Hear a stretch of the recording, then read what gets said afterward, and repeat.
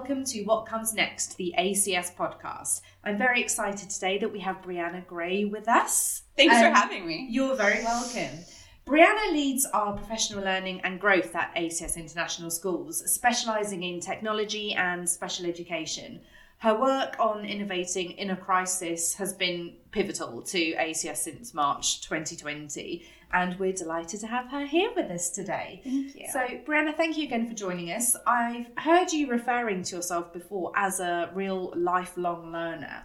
What inspired your career in education and especially the role that you do now? I have lived my life in education, truly. I started school as a Montessori student at 2 years old, and I stayed in formal education myself until my late 20s through my master's in special education. And all of my closest circle of friends, it turns out, and are in education. My mom and my sister are both teachers. So it is definitely just a part of my world every day, whether I'm at work or not. It's been very interesting progressing myself as a student into teaching. I taught for 10 years in a variety of subject areas that you were mentioning.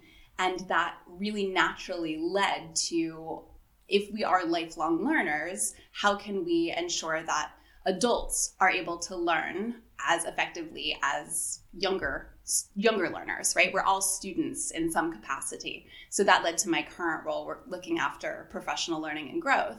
And that's just, it's the same, but it's just with an older crowd. So tell me a little bit more about what your role entails on a kind of day-by-day academic year basis. Every day is different. I work with the teachers and the educators across all 4 of the ACS campuses. So we get to do whatever professional learning needs arise. This past year has been just a massive year of learning and adapting and flexing. So we work together in formal workshops, in informal. There's reading groups depending on the latest best practice, either research or this summer we're diving into some fiction novels to further our own professional knowledge and then think through how that can affect student learning experiences and really improve our student outcomes. So one of the topics that you've talked about before is innovation. And when people think about innovation, and we were just saying this ourselves before this podcast started, people tend to think of, the really big things, the 3D printers, the technology, the kind of cool stuff that's out there in the world. But there is so much more to innovation than that. Yeah. How does that link in with your role? I don't want to discount the 3D printers and the robots and some cool big headline items for innovation, but I think that there has never been a clearer example of the need to continuously innovate than responding to learning in the middle of a global pandemic. Or even beyond learning. Think of the ways that our healthcare systems have innovated, or the airline industry. There's just so many different places where we can see small innovations happening down to the classroom level. Mm-hmm. For example, at our Doha campus, when the students returned to school, they wanted to socialize. We needed to have that interaction between the kids, but they also needed to ensure that the kids were staying safe and were able to socially distance. So there was this fantastic moment of innovation where they thought, we have hula hoops. We can do a flash mob with our early childhood students by placing the hula hoops on the ground and having each child do his or her dance moves from within that hula hoop. The kids loved it. They stayed safe, and they still got to interact and learn and grow and play. And that's just one small example of just so many. Yeah, there are. I can't even express my admiration for the amount of innovation that has happened in our classrooms. Just the way teachers have responded to the needs of working with students no matter where they are. They've come up with ways to provide in-the-moment feedback on work, when they can't walk around the classrooms and look down at students who are making a project, you have to stay in your safe space. So how can you innovate and still provide that personalized feedback? And they've just responded in so many different ways, either by reaching out through technology or just designing new systems and ways of working and helping the students to adapt. We could go through this entire podcast in just a list of the different tiny, significant changes that were truly innovative moments every day lately. I think one of the really interesting things that I've seen from my perspective across certainly all 3 of the UK schools is the use of iPads and how that has really amplified the teacher's ability to connect with the students. As you said, in that kind of live capacity, in early childhood, there were, live interactive whiteboards where the teachers can see what the students are drawing on their iPads. Absolutely. All at once. And it's not something that necessarily would have been done before, but it was necessary because of the need to distance but also keep the lessons interesting for the students and keep them engaged. Absolutely. And we know that learning happens more deeply the better students are able to engage with the learning that they're doing. So that's exactly what we saw happening. It's funny that you mentioned iPads because it was my first year teaching at ACS 10 years ago when we brought iPads in. And to see how far that has flourished, how far we've grown in our use and in the students' innovative skills, really. We have 2 Apple distinguished schools amongst us. A number of educators have gone through Apple's education program, and the kids have responded so positively to the different options that are available to them and the videos that they've produced all the way up through I think the high schools are more creative in using the Google Suite in a lot of places and finding ways to leave each other voice notes instead of sitting next to each other in a classroom when we've had to work from home, for example. They're little tweaks, and we don't always get to pause and reflect on their significance. But every time you need a new way to work, it's an example of innovation. And I think that our schools are in a better place than we were even before the pandemic because they're now able to combine these new innovations with our classic best practice ways of working. And I think that it's just going to continue to flourish as we move forward. I mean, speaking to some of the teachers myself, they've definitely got plans to continue some of the actions and ways of working that they have learned since March 2020 and continue it into the next academic year. And it's a part of their planning for moving forwards to actually integrate some of what they've done, which is amazing to see because it was a real crisis time. Yes. It was, sort of 24 hours notice, everyone's going home. How did ACS go about tackling this huge change? Because, I mean, you talk about innovation and creativity and having to think, almost completely rewrite how we educate the students. How did we approach that as a school? It was a massive team effort. It was all hands on deck, and it was flat out for a while. I don't think that we should sugarcoat the amount of stress that the entire community, really globally, was under when we needed to respond for health and safety reasons to these new parameters. And it was intensive days of deep dives into new teaching strategies, new ways of presenting information to students, new ways of connecting our community when we were losing those moments, finding the ways to work collaboratively with colleagues when all of a sudden we were no longer in the same buildings. Everyone was coming together online.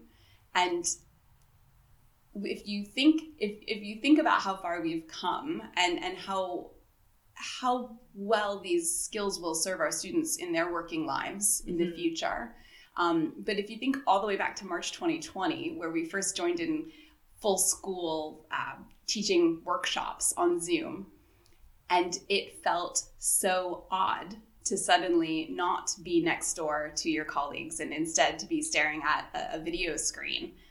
And we couldn't read the room. It just felt very stilted. Everyone was unsure. And within a year, when we had to go back online in the UK, and then actually 2 months after that, Doha had to go online again. Mm-hmm. The second go around was so much better because we knew what worked, and all of a sudden you could read a video room. You could sense whether learning was happening or there was confusion or disengagement, and you could respond to that in ways that we hadn't been able to just 10 months before. Mm-hmm. So there was a huge learning curve, a huge amount of work and care that went into arranging new learning experiences, but it's certainly paid off.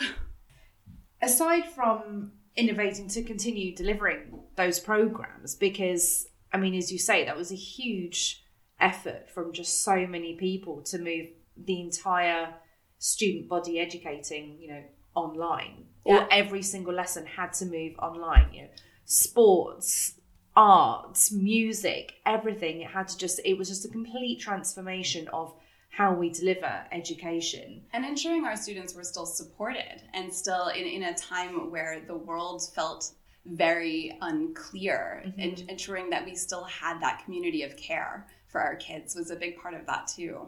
Absolutely. Yeah. And as well as their, well-being, we really pride ourselves at ACS to ready our students for this ever-changing world. And one of the real things that we talk about is, preparing them or teaching them how to be the future innovators. Absolutely. Right? Because, creative roles, innovative roles, that they are the future and that they will help the future economy thrive. They're such important roles to have in the world. How did we approach, ensuring that not only the students were being educated, getting their curriculums learned, but actually ensuring that readiness was still incorporated into their learning? I don't think it was as much of a shift in terms of building those skills, because I think that they were all well integrated into our curricula before the pandemic hit. Mm-hmm. So a few years ago, the Harvard Business Review did a study on the discovery skills of innovators. It was thousands and thousands of people were interviewed who were successful innovators or CEOs of innovative companies. And they identified 5 key skills, which are connecting, questioning, observing, experimenting, and networking. If those are the 5 discovery skills of innovators, you can draw direct links to the work that our students were already doing in their classrooms with the IB learner profiles or the approaches to learning from the IB or our Common Core standards. There are so many programmatic links that we're already working to develop those skills in our students, and with our faculty and our staff exemplifying those skills already, it made probably an easier shift into drawing on some of those skills more heavily when we needed people to be resilient and flexible and adaptable in the middle of a global crisis. And the great thing is that now the students are back at school and they're back in their learning environments. We've designed the schools to be these spaces to help the students really evolve on those skill sets. It's all down to the learning spaces, the classrooms, even the technology that we have in place across the schools. It's all about enabling absolutely that learning to happen. It's those conditions in space and time. Not only can students work individually and independently in the areas that they want to in our campuses, but they also have so many opportunities for them to find those communities that they really can connect to. And I think all of those skills will serve them well in the future. We're preparing these students for jobs that don't exist. And we've said that for years, but it continues to be true. We need to really be ensuring that they have the skills to be successful no matter where life takes them, and to be able to contribute and give back to the world that they live in.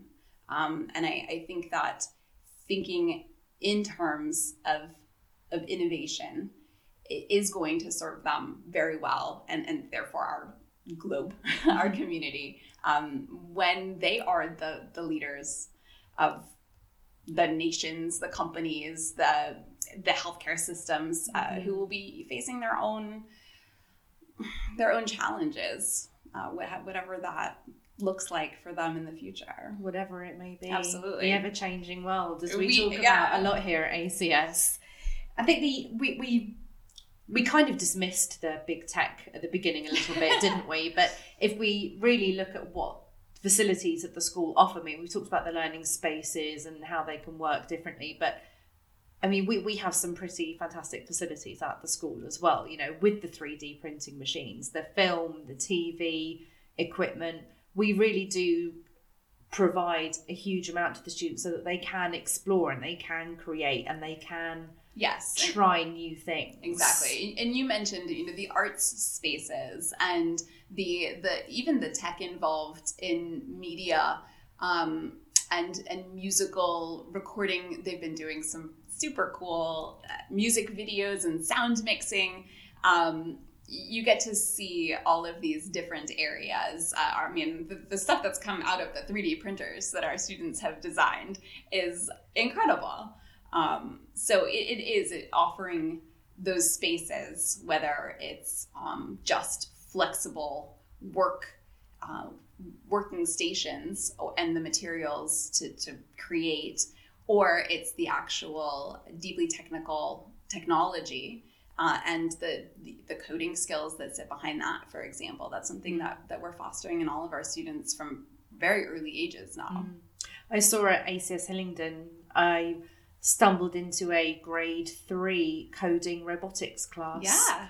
And it absolutely blew my mind. But the apps that they had on their iPads were just so geared around their age group to be able to learn to program this little robot to navigate some masking tape that they'd drawn out on the floor. But as a part of that, they were learning maths and they were learning coding and they were working as a team collaboratively. Exactly. But also they were thinking creatively. They were having to innovate and think on their feet because, that masking tape, for a couple of the students, they made it just way, way, way too complicated. Like zigzags across the room, which was very difficult. Some of them did curves and they had to rethink, well, actually, I need to approach this differently. And you could see, even in grade 3 students, how they were, as you said, with the curriculum that we have set and using those innovation techniques, you could see that really coming to life. Yeah. With the way that the students were thinking and working. But to them, they were just playing with robots. Absolutely. And that those skills that they're learning in that play are going to be built upon year after year till the point where they don't even understand or they don't even recognize the complexity of the coding that they're engaging in, by the time they're in year 10, for example. It's just fun and part of what they do and what they know. It's very inspiring to see the way our teachers have been able to integrate the curricula across multiple subject areas. We recognize that learning does not happen in isolation. If you are learning bridge structures, for example, and looking at the architectural design, that can encompass science and math and art and English or reading and writing skills and communicating and selling your structure that you've designed. There's just so many different pieces. Researching the historical aspects of it, or even looking at the geology of where other people have designed a bridge or where you might. There's just so many examples of ways that our students are engaging in this bigger picture thinking, but in a very manageable way.